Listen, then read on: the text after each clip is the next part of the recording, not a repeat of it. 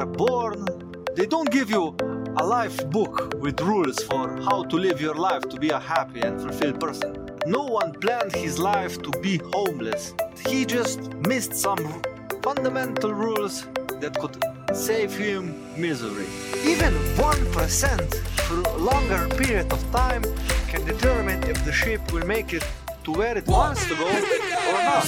Join me in seeking the rules for being the best version that you can be, growing with just a few minutes a day.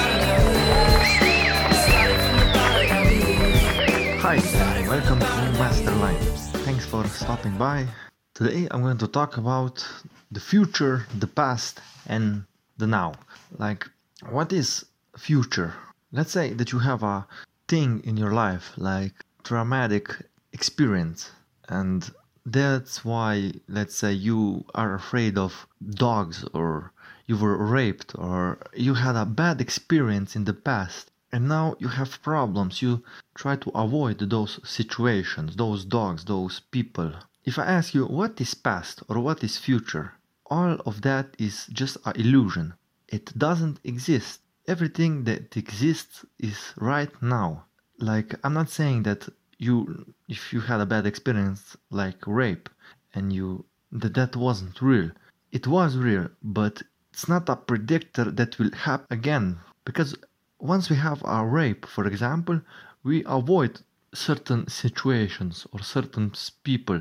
But what happened in the past does not mean that it will happen again. It is smart to learn from it. If you have deep problems, you should get some help. If you can't do it on your own, overcome that fear. But the interesting thing is that those things are not real. Like, for example, when you go to see that person or that situation, that place where you had that traumatic experience, most of the time we do self-sabotage.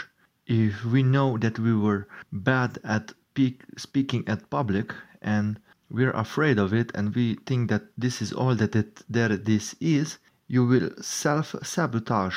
Or if you have a person who was mean to you one time and you still hold that grudge that slows you down, that takes your productivity down, you will be in the future self-sabotaging to that person.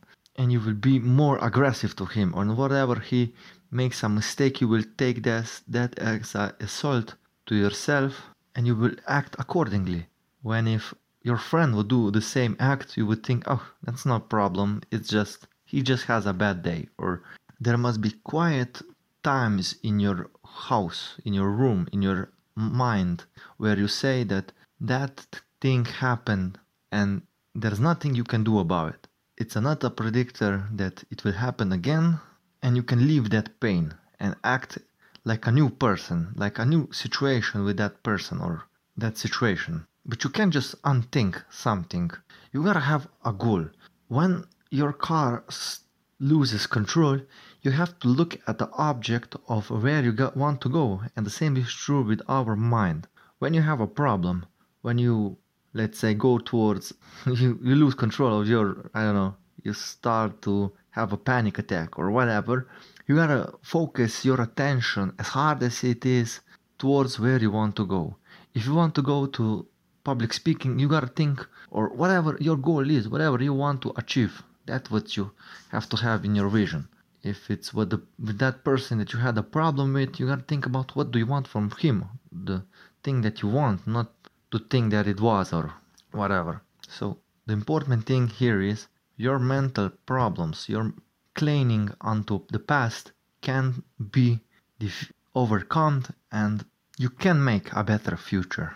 But you will have to take the things in your own hand and steer yourself on the where you want to go. All that you have is right now, and if you can calm yourself down in this situation, you can calm yourself down in that situation, whatever situation you're struggling with.